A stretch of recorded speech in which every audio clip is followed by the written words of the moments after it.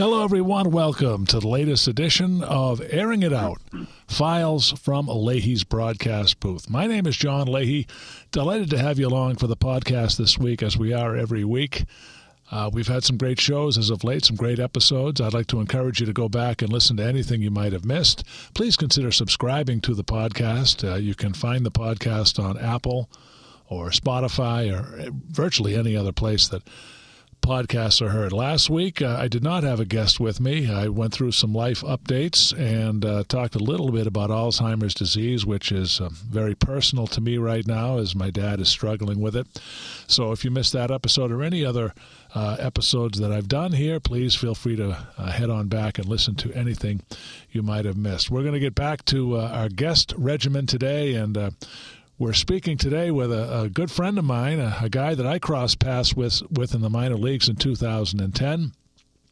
He's based down in South Carolina, and he's a very, very intriguing guy. You know, he's been involved with sportscasting, but he's also a professor, and we're going to talk about that. We're going to reach down to South Carolina for this week's episode. It's going to be a real treat. Joining me is my good friend Garry Griffith, and Garry, it's so great having you on the podcast. Thanks for spending some time today. Oh, you're quite welcome, John. Thank you for having me on Airing It Out. Well, it's a big thrill for me, and I'm looking forward to talking with you about your background. And I know we crossed paths back in 2010. It was 1 year we worked together. I was with the Florence Freedom, and you were in Normal, Illinois with the Corn Belters. But that 1 year forged a friendship that lasts to this day, and it feels like we've been in the booth forever, doesn't it? It does, and that 1 year is very vivid to me. I've kept in touch with you, and I've had a come across a few other people in sports kind of the same way, where I've forged a friendship. And even though you don't see people like you for a long, long time, you feel like you're friends, and you never they're never far from your memory. And I've always said, and I do mean it, I hope one day to be in a broadcast booth with you. Maybe we can work a game together. You know, that would be fun. And what the cool thing would be, if you and I ever did a game together, we'd have the two converging accents, right? I'd have the northern New England, and you'd have the southern. And boy, would that be fun for our audience to listen to. And I can. Well, sorry. Go ahead. When you point out the north and south, I'm sorry. As I've often said to you, by the way, congratulations on 16 years of Merrimack hockey. Here in the South, at least for me, as I've said to you, I didn't grow up with hockey, so icing for me is something on a cake. But, the contrasting accents, I think, would work well. And having taught speech for many, many years, I know from the textbooks I've used, they'll talk about the reason a Boston accent would be foreign to my ear, mine to a Boston accent. We're just used to hearing certain regions of the country and how people speak.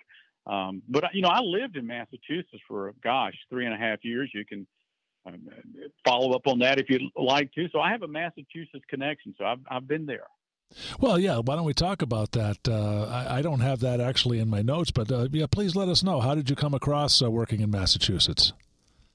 Well, it is directly sports and academics are intertwined. As I said to you before we went on, I actually did graduate work in a seminary over in South Hamilton, Massachusetts. And that's where I met my wife. We've been married all these many years, 37 years, I believe, this year, if I'm doing my math correctly. And I lived there for 3.5 years, I believe it. Yeah, 3.5 years in Massachusetts. And then I have a very good friend, a very old, dear friend named Dr. Doug Challenger. He lives over in Amherst. He and his wife, Lori, and he teaches up at Franklin Pierce. And like you, he's quite a Renaissance man. You and he would get along very well. He loves to play. He plays guitar and mandolin. I think you and he would hit it off very, very well musically. Oh, that's great. I've made music sort of an important part of my life. So, yeah, that actually would be great. But I wanted to talk about how you actually got into sportscasting. And it's a really fascinating story because you were originally going to go into the seminary, right? And, your path changed and your wife really influenced you to go into the sportscasting, right? So maybe you could share that story with us. Yes, we often, kind of think about that. I did go to seminary there at Gordon Conwell in South Hamilton, Massachusetts, met Debbie. and went on actually and did another degree at Duke Divinity School with the intention to, I'd hoped at that time to teach on a higher level. And then I was turned down for PhD work in biblical studies or New Testament studies. I'm not sure which I would have tried to have gone. Well, I did try to go into it. And I was rejected, John, numerous places, just quite a few places. And finally, I got the hint, so to speak. And somewhere in that mix, Debbie, and I'm paraphrasing, of course, Debbie said, well, why don't you try, sportscasting? At that time, we were in Durham, North Carolina. So youth and naivete sometimes is a volatile mix or a blessing. So I go cruising in over to WCHL, which at that time was the anchor radio station for the University of North Carolina, the Tar Heel Sports Network. It may still be. I really don't know. And I just kind of cruised in there and said, hey, look who's here to help you. Well, their reaction was, I don't think you get it, kid. We're the anchor station. We've kind of got this covered, Yeah. But the guy there, and I don't remember his name, he said, well, would you like to do a 5-minute report on Duke football? And I took it. And so I would go over there and they would record me. You know how people say, well, Duke is playing Maryland today, and here with the report is Garry, Griffith, and they go to a pre-recorded spot. So I started doing it that way, and it just kind of took off from that point on. And I have been very blessed to have kept my hand in it. And as I've said to you and others, I'm still flying below the radar and still very much involved in it. In fact, I was thinking recently, a year or so ago, that when I thought of my persona of myself, it was really as a sports broadcaster more than a professor, even though those two have been very intertwined for many, many years. Absolutely. And I should mention before we go further that you are the Associate Professor of Speech Communication at Francis Marion University, and I would like to talk about that shortly. But you've been doing play-by-play for baseball, football, and basketball for in upwards of 30 years now. And Garry, you also were the New Mexico Sportscaster of the Year 4 times. You also are in the New Mexico Broadcasters Association Hall of Fame. I'm wondering how that all came to be. I know I read that you have family in New Mexico, but tell us about your time there. Well, I might have to have an edit here. That's actually an accolade that goes to a man named Dr. Donald Elder. He is the 4-time New Mexico. He is one of my references, and I put him down and gave him those accolades. I do have family in New Mexico. I have a brother-in-law. He lives in Albuquerque. He's a lawyer, but I have brothers and sisters-in-laws literally all over the world, including one sister-in-law in France. So as much as I would like to take that particular accolade or accolades, those belong to a man named Dr. Donald Elder, which again ties into my relationship with you, because he and I have kept in touch over the years, kind of kindred spirits, much like you and I have become.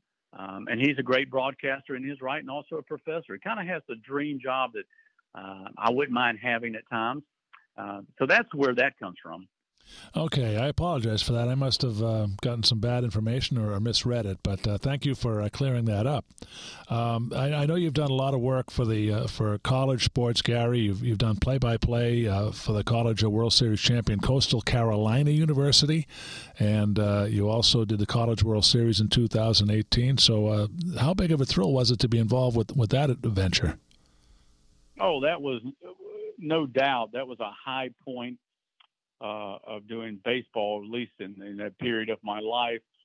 And I had done the spring season for Coastal, and I had already committed to return to West Virginia to do a summer of collegiate baseball. And I had done that team, the West Virginia Miners, the year before. Well, the baseball season of Coastal was kind of coming to a close, and I followed them up to NC State. They won the Super Regional and qualified for the World Series. And I thought, well, I've already told these guys in West Virginia that I'm coming on up.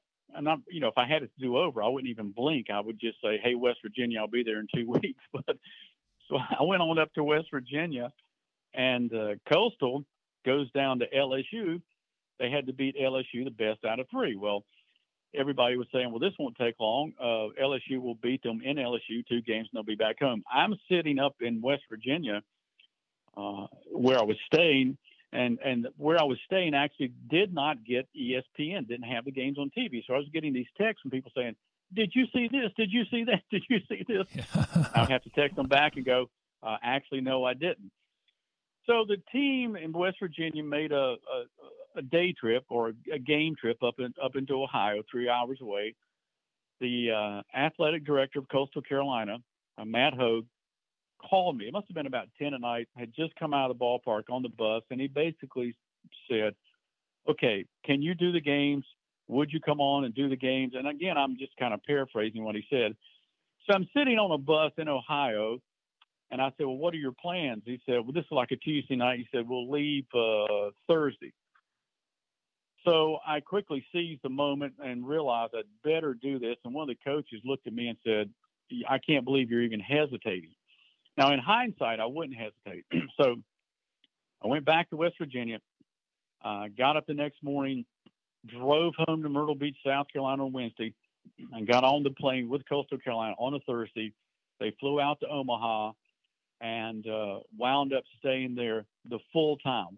2 weeks, they went to maximum. They won 5 elimination games, as I remember, and beat the University of Arizona for the College World Series championship. And I was sitting there numerous nights going, well, this place is packed. Now, the stadium seats 26,000. But just to show you a good example how not only sports life in general will humble you if you don't try to be humble and keep humble yourself. 25,000 people and the College World Series one night. 48 hours later, I was back with that team in West Virginia, and they were playing somewhere, and there may have been, 10 or 15 people in the stands. So quite a contrast in about 48 hours. But it was an incredible experience. But whether it's 10 or 15 people in the stands or 25,000 or however many are there, I truly tried and still try not to take it for granted. So when I was sitting there in Omaha, I was acutely aware of this was a great, great privilege to be doing that, and probably once in a lifetime. But as I said, 2 or 3 days later, with those small crowds in the summer collegiate league, I was just as appreciative. It's a cliche, but you have to keep things kind of in balance. Yeah, absolutely. And I'd love to talk to you about your time in professional baseball, because that's where our paths crossed. I'll try to put it in chronological order here. I've got your time first in the South Atlantic League in Fayetteville, North Carolina. You were with the Tigers A affiliate, and I'm curious how fun it must have been to call games down in Fayetteville, North Carolina. Well, there again is an academic tie-in. I was in Chicago, working on a degree at Wheaton College, and really wanted to do some baseball. And the gentleman down there hired me in Fayetteville. I went to Fayetteville, just as thrilled as I could be, John, to be doing those games in the old J.P. Riddle Stadium, which is still there.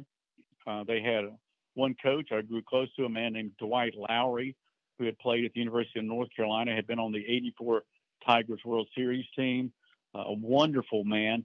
He died a few years later up in Jamestown, New York, when he was managing another team, a farm team of the Tigers. And some years later, with the West Virginia Miners, that collegiate team I mentioned previously, I actually had a chance with that team to go to Jamestown, New York, and it was kind of emotional in a nice way to go to the same ballpark in the same town where that gentleman, Mr. Dwight Lowry, had died. So I had that memory from Fayetteville, as well as many, many others. But just the thought of being there and doing the pro baseball, I really, really enjoyed it. And it kept moving. And then I went to Knoxville, Double-A after that. Absolutely. Before I talk about Knoxville, I got to ask you about Jamestown, because I went out there many times with the Lowell Spinners when the Jamestown Jammers were in the New York Penn League, and that's quite the interesting town, isn't it? That's the home of Lucille Ball, and not a whole lot to do in Jamestown unless you have a car. Well, I vividly remember, this is just a couple of years ago, we actually stayed in a suburb called, I believe it's pronounced Falconer, right, New York, right. which is next door. And and it is home to Lucille Ball. Jamestown is, and I clearly remember. I'm assuming we were in the same ballpark. The light standards, the light poles in Jamestown were works of art. They must have been put there during the FDR administration. They were these really high, magnificent structures. So much of it. I remember I just took a video of them with my phone. But I remember Jamestown. I remember about every ballpark pretty vividly. In fact, when someone mentions some locale, I tend to connect it with baseball. And I counted one day. I think I've broadcast baseball in 22 states, 21 for sure. The 22nd might be. I'd have to go back and double check. But I was just going over one day how many states I've had the privilege to broadcast baseball. In as far north as Michigan, Traverse City, as far west as in the Pioneer League with the Idaho Falls be the furthest west. So I go back to what I said before. I still feel very humbled to have had all those opportunities. Quite frankly, hope there's some ahead of me. Absolutely. And Garry, what you got to do is you got to get yourself a U.S. wall map. And then you got to stick pins in the states that you've done, because that's what I've done for hockey and baseball, and I made a little bit of basketball as well. And it's really cool to have that visual representation. But, from Fayetteville, you went to Knoxville. You were with the Blue Jays AA team 93 and 94, and that was in the Southern League. So talk about that for a minute, if you will. The Toronto Blue Jays won the World Series. I think I'm remembering this correctly. Back-to-back 93 and 94. That's one of those years, the great home run by Joe Carter. And one of those teams in Knoxville was absolutely loaded. You had a guy named Carlos Delgado who went on to play years and years in the major leagues. A pitcher named Aaron Small later pitched for the Yankees. A guy named Ben Weber, who was on the 92, whenever Anaheim or Los Angeles Angels, whatever they were going by at that time, they won the World Series. A lot of guys on that team went on to the major leagues. Had a first baseman, I believe, the next year, a guy named Chris Winkie. Well, Chris Winkie went on to play at Florida State, then was a quarterback at Florida State, and was a quarterback for the Carolina Panthers. There were so many people. So many guys on those two teams, 93, 94 in Knoxville. And I believe it was 94. Those listening can Google this. Was the year that Michael Jordan had his year in baseball. That's right. The year he went to play for the Birmingham Barons. And I remember the league said, okay, tickets will go on sale, whatever, Monday at 10 o'clock. Everybody be manning the phones. And we did, and Michael sold out, I think, every city in that league every time he went there. So, I had that memory. I hadn't even thought about that until you just brought up Knoxville. And in early April, watching Michael Jordan, I wouldn't say his baseball skills were yet blossoming. But when I saw him later in August, totally different story, which is credit to how much of an athlete that man really is. He had learned a lot about how to play the game of baseball, which also in between the lines, we often think an athlete great in one sport is going to translate to the other, and it may not necessarily be the case. And I don't want to put words in Michael Jordan's mouth, but I think I read one time that he kind of came out and said, well, look, baseball is a little bit harder than maybe even I thought it was. So I had that memory and really enjoyed Knoxville, a beautiful area of the country. Knoxville, Tennessee is not a big city. It's not a small city. It's just about perfect size. So I enjoyed my time there. I really did. And I think it's fascinating. You also went out to Idaho and Montana in the Pioneer League for the Great Falls Voyagers, the White Sox rookie team in 2008. That must have been a big thrill as well. Talk about the experience it was driving out there and ultimately doing games in that beautiful part of the country. Well, that all started with a scout named Jim Crawford. A lot of people in baseball know him. He's known as Crawdaddy. He's now retired. And we would keep in touch. And he'd call me or I'd call him. And I'd always say, "Hey, Crawdaddy, where are you?" He'd say, "I'm in, Mississippi, or I'm in Florida," wherever he was scouting. And then one night he said, "Well, I'm out here in Montana." And I was kind of, whining and crying, "Oh, Jim, I'd like to do some baseball next year." And he said, "Why don't you come out here and do the Great Falls team?" And I said, "Well, I mean, it's not quite that easy, is it?" Well, he put me in touch with a man named Jim Kehoe, the general manager. Jim Kehoe and I struck up a conversation. He was a delightful guy and proved to be just that to work for. And if you know my wife, she grew up in Venezuela, which has produced many, many great baseball players. But I wouldn't say she's maybe an ardent sports fan. So I'm on the phone with Jim one night, and I said, "Well, Jim, I need to work. We all need to work. And how about my wife?" He didn't even hesitate. He said, "Yeah, we'll make her an usher." There you go. And I thought, well, I'm on a roll. I said, "How about a 14-year-old girl, my daughter?" He said, "Yeah, we'll put her in the concession stand." So I had to rope those two into jobs before even asking them. And then when we got there, my son was 12, and Jim and he struck up what I call an independent business partnership, because, as you know, in batting practice, some of those balls clear the outfield fences and all this stuff. And the Pioneer League, I think, wanted to save some of theirs, so they would recoup some of those.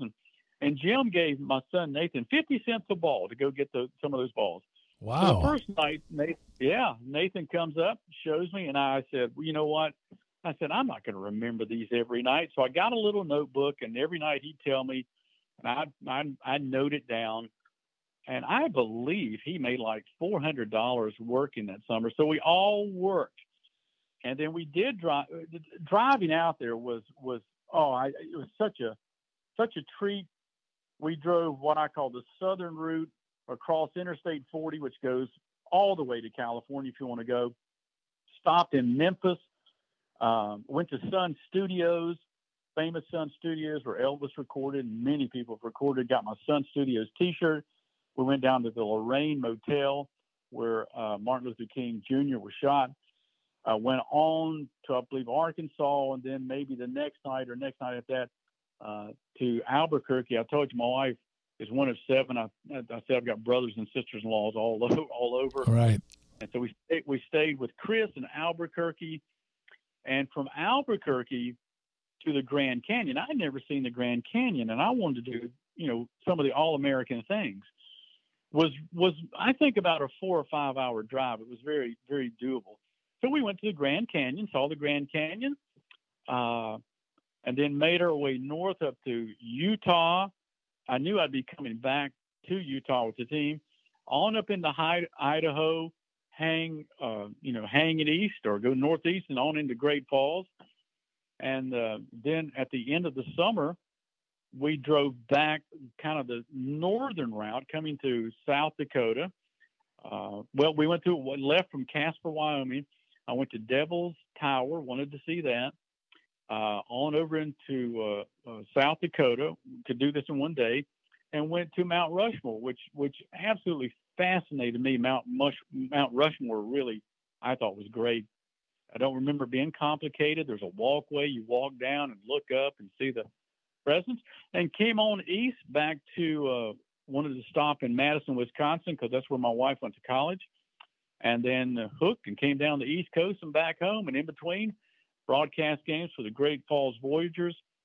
And at that time they had teams in Helena, Missoula, Billings, Great Falls, and then one in Casper, Wyoming, which is no longer in the league, then the Idaho Falls team. And I'm leaving somebody out. 2 teams in Utah, Orem and Ogden. So I really, I've been saying this over and over, but I really would use this wording again. I really appreciated going out west. The geography is just wonderful. I thoroughly enjoyed it. And then, of course, broadcasting baseball in a new locale it invigorates me, John. I know you know what I'm talking about. Yes, indeed I do. And, we're not even done talking about the minor leagues because you had a couple of more stops. You went to the Frontier League in 2010. That's where we crossed paths.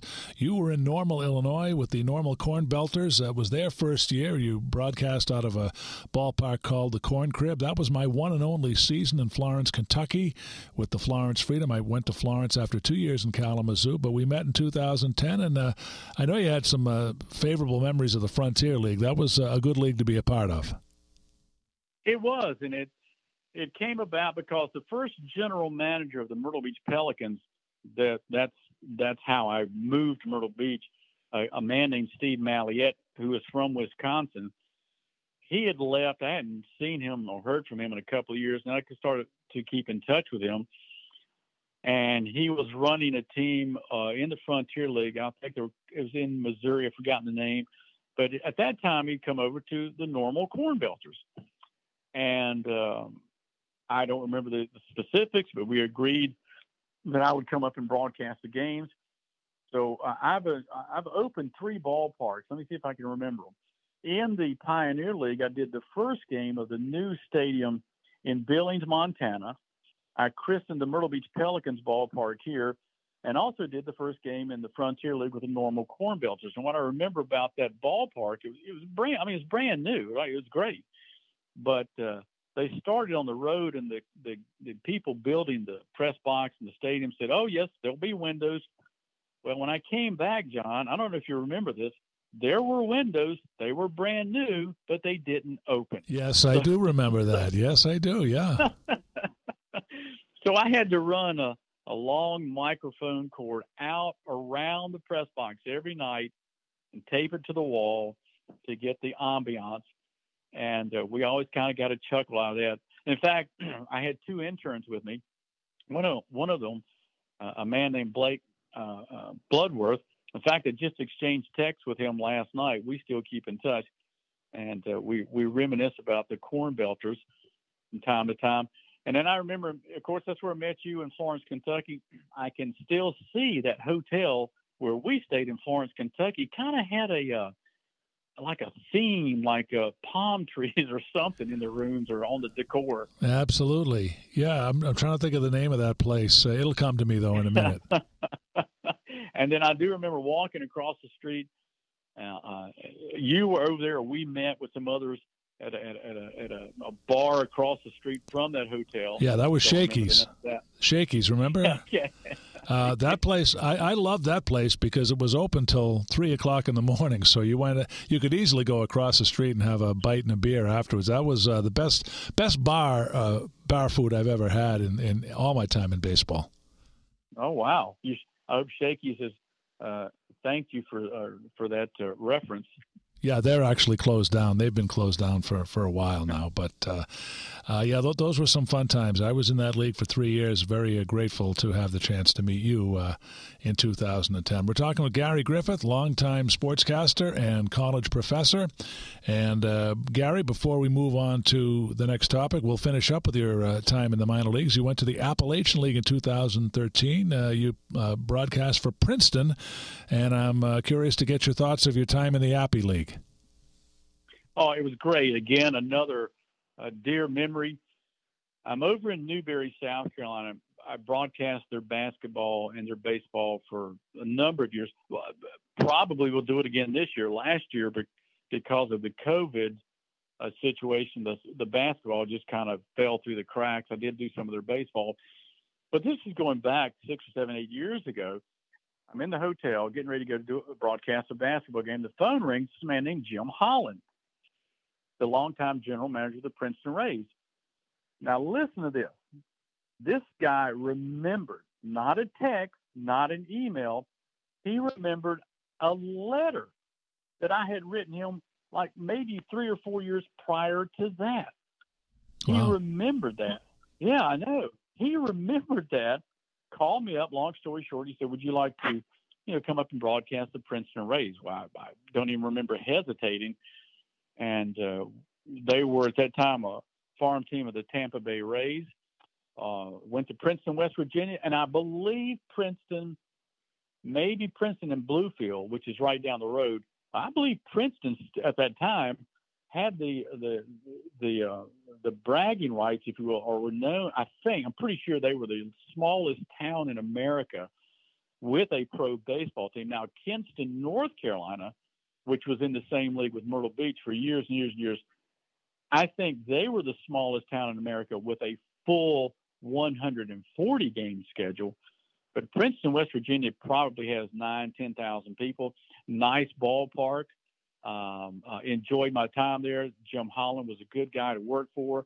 I went back 3 years consecutively after that and worked for that collegiate summer league team. So I have quite a connection with West Virginia and keep in touch with a lot of those men up there, just as I've kept in touch with you.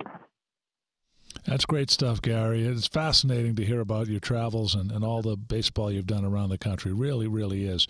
Before we get into your book, I know you've done games for Newberry College, basketball and baseball. 2011 you started. Are you still involved with that?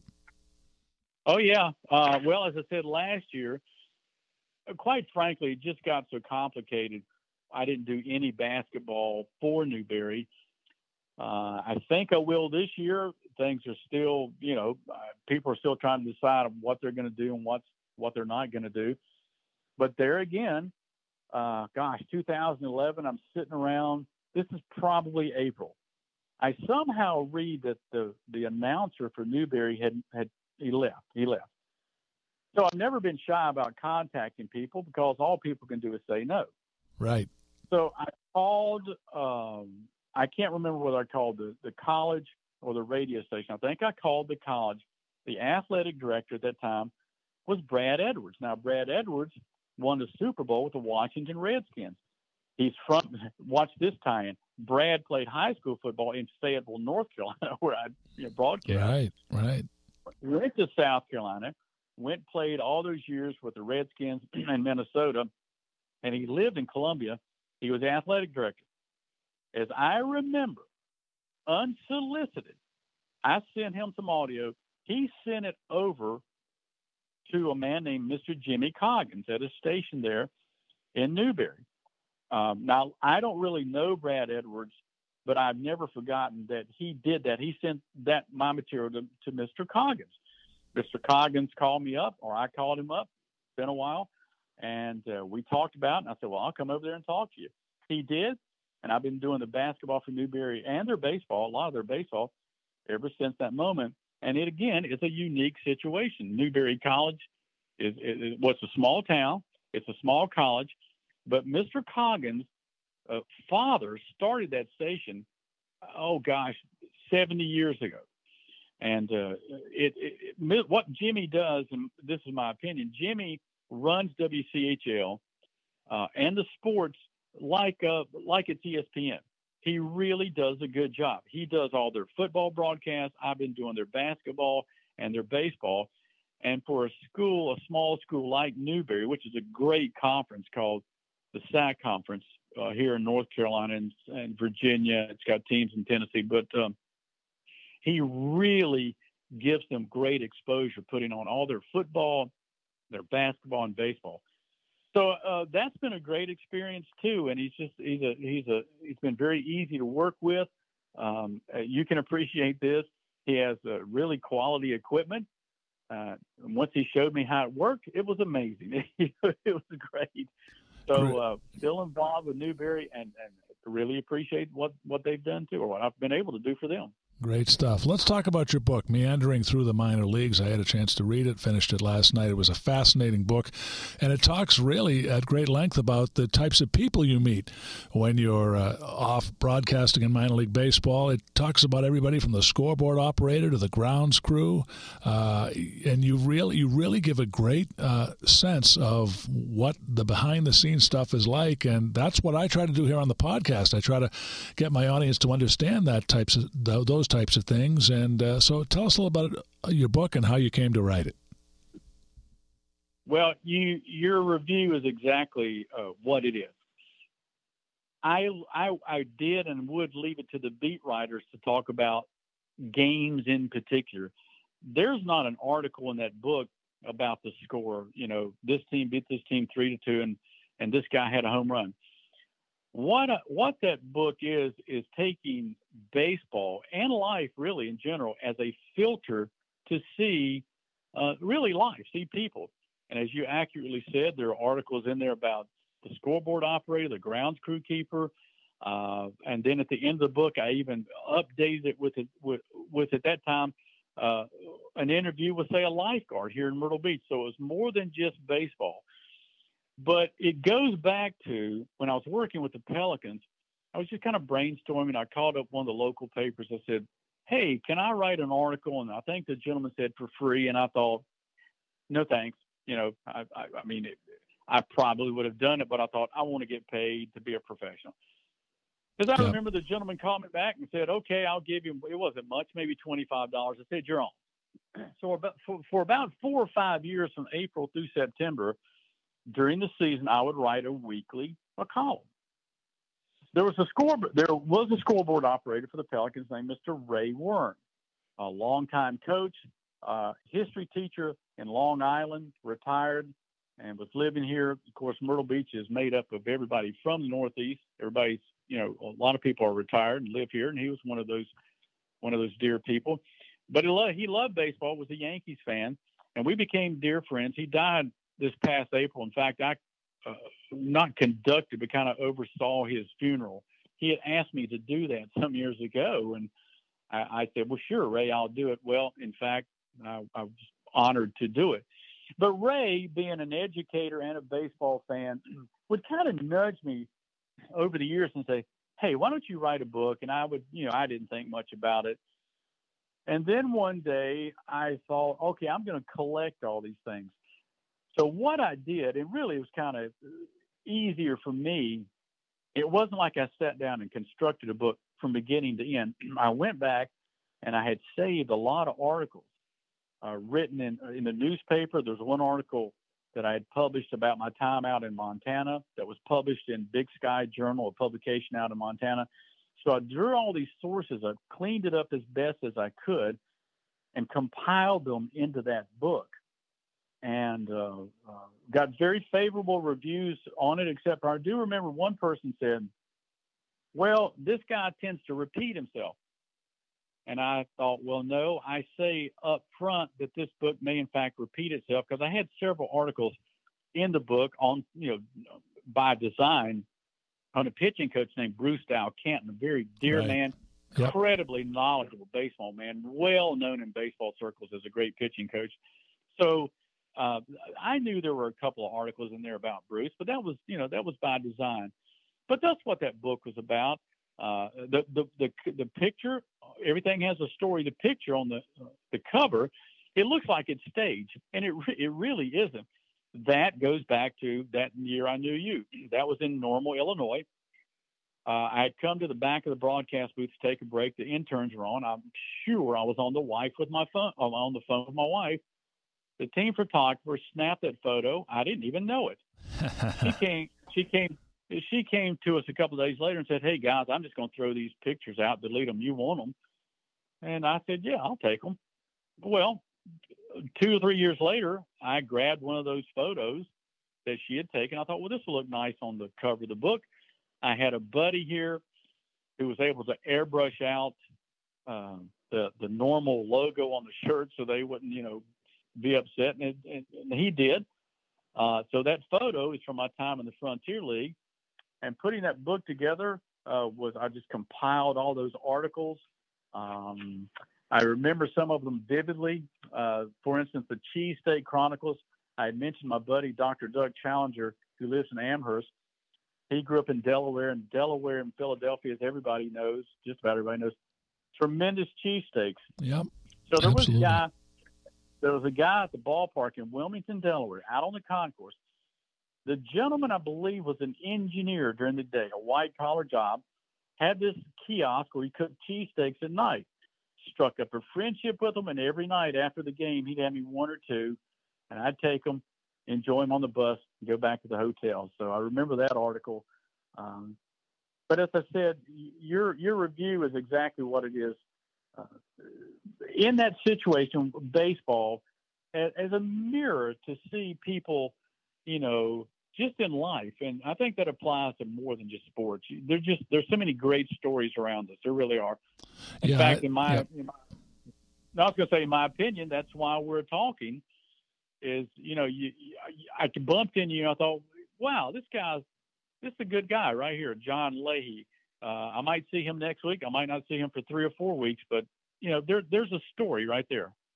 Absolutely. I also was reading about you guys searching for food in Michigan at 2:30 in the morning, and I can totally relate to that because you know how important the food is to the ball players, and sometimes you're searching for food, and so that really struck a chord with me.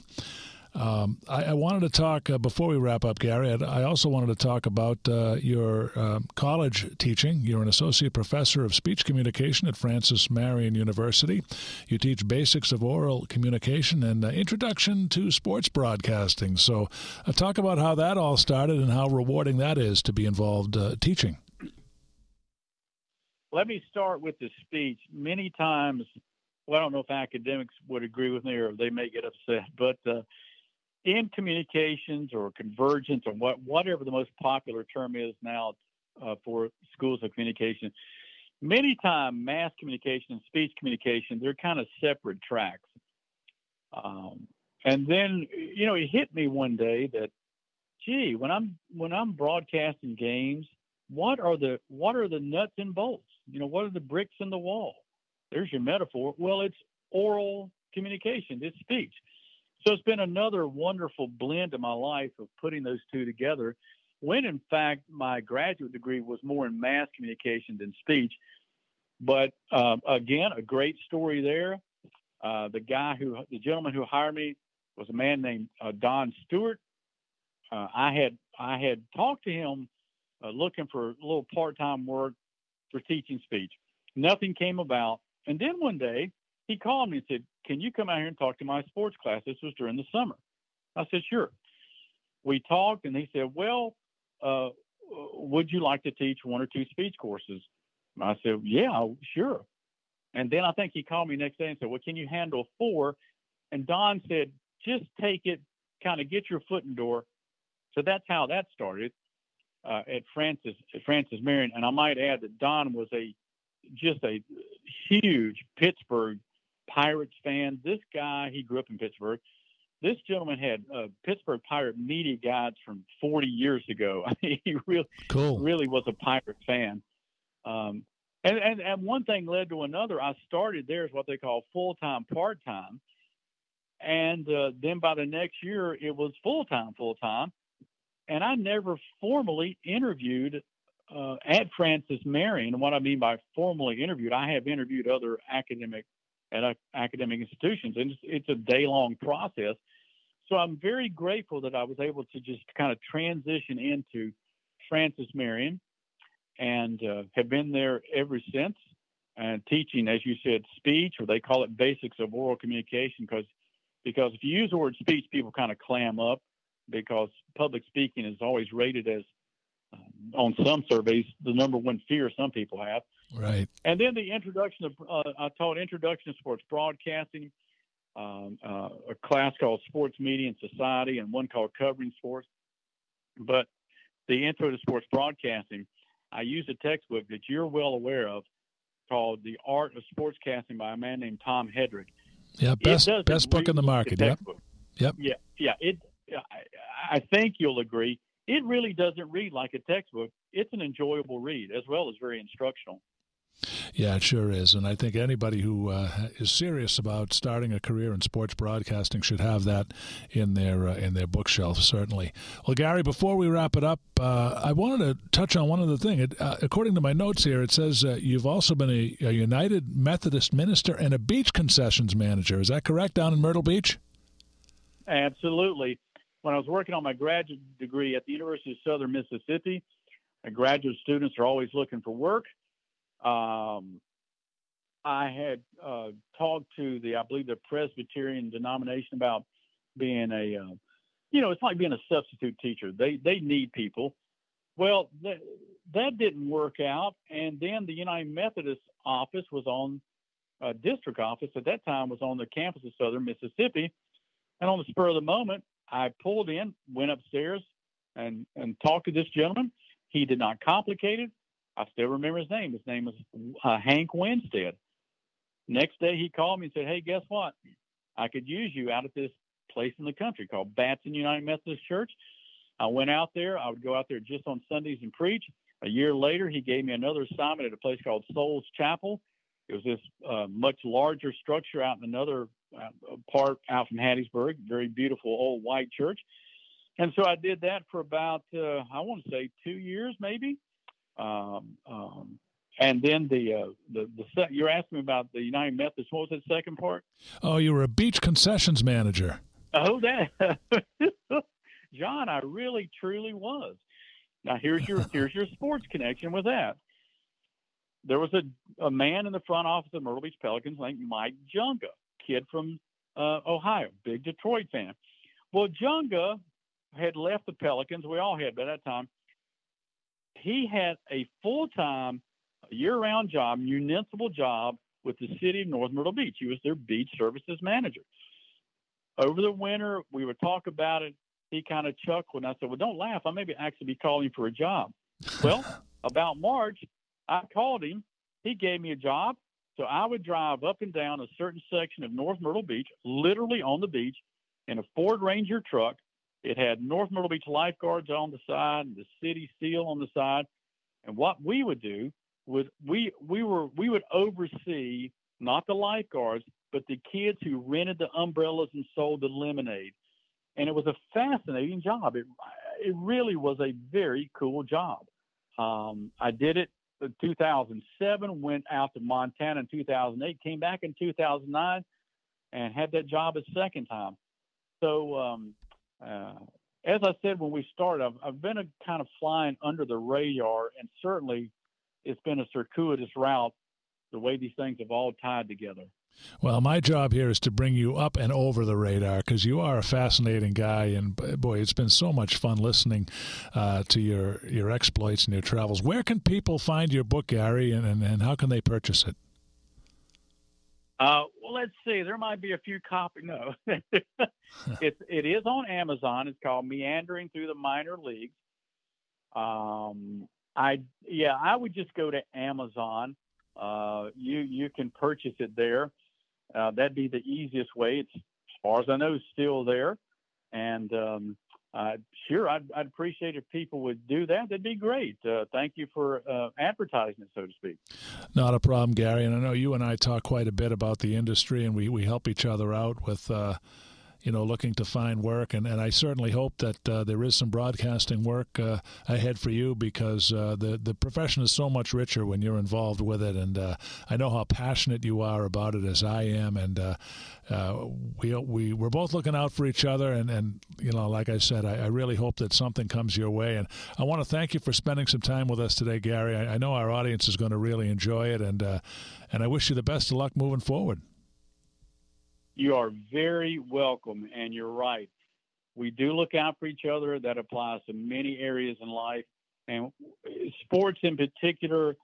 When I see jobs that I think will interest you or others, I do try to remember people, and then I come across some, and I'll think, well, John, he wouldn't be interested in this. But I appreciate you looking out for me. I look out for you, and hopefully I'll look out for many, many others. Thank you very much for having me on your broadcast, on your podcast, pardon me. Well, Garry, it's a real thrill, and I look forward to talking with you down the road. Coming up next week on the podcast, we're going to visit with an old friend who I've had on the podcast before. He's a legend in college hockey up here. Bernie Corbett, the voice of the Boston University Terriers, the radio voice, will be joining me next week. You've been listening to Airing It Out, Files from Leahy's broadcast booth with my very special guest, Garry Griffith. Thanks for tuning in, and we will talk to you next week.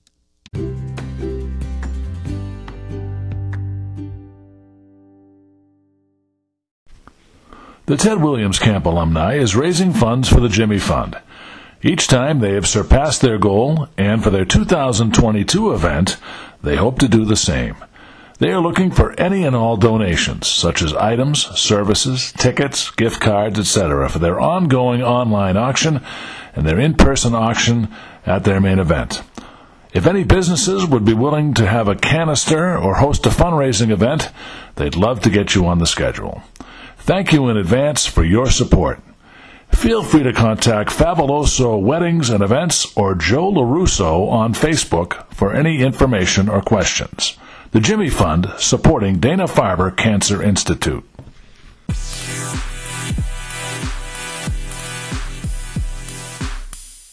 Hello, hockey fans. I'm Dan Rusanowski. Mitochondrial disease is a rare multi-symptom disease characterized by breakdowns in the mitochondria, which are specialized compartments that are present in every cell of the body except red blood cells and are responsible for creating more than 90% of the energy needed by the body to sustain life and support growth.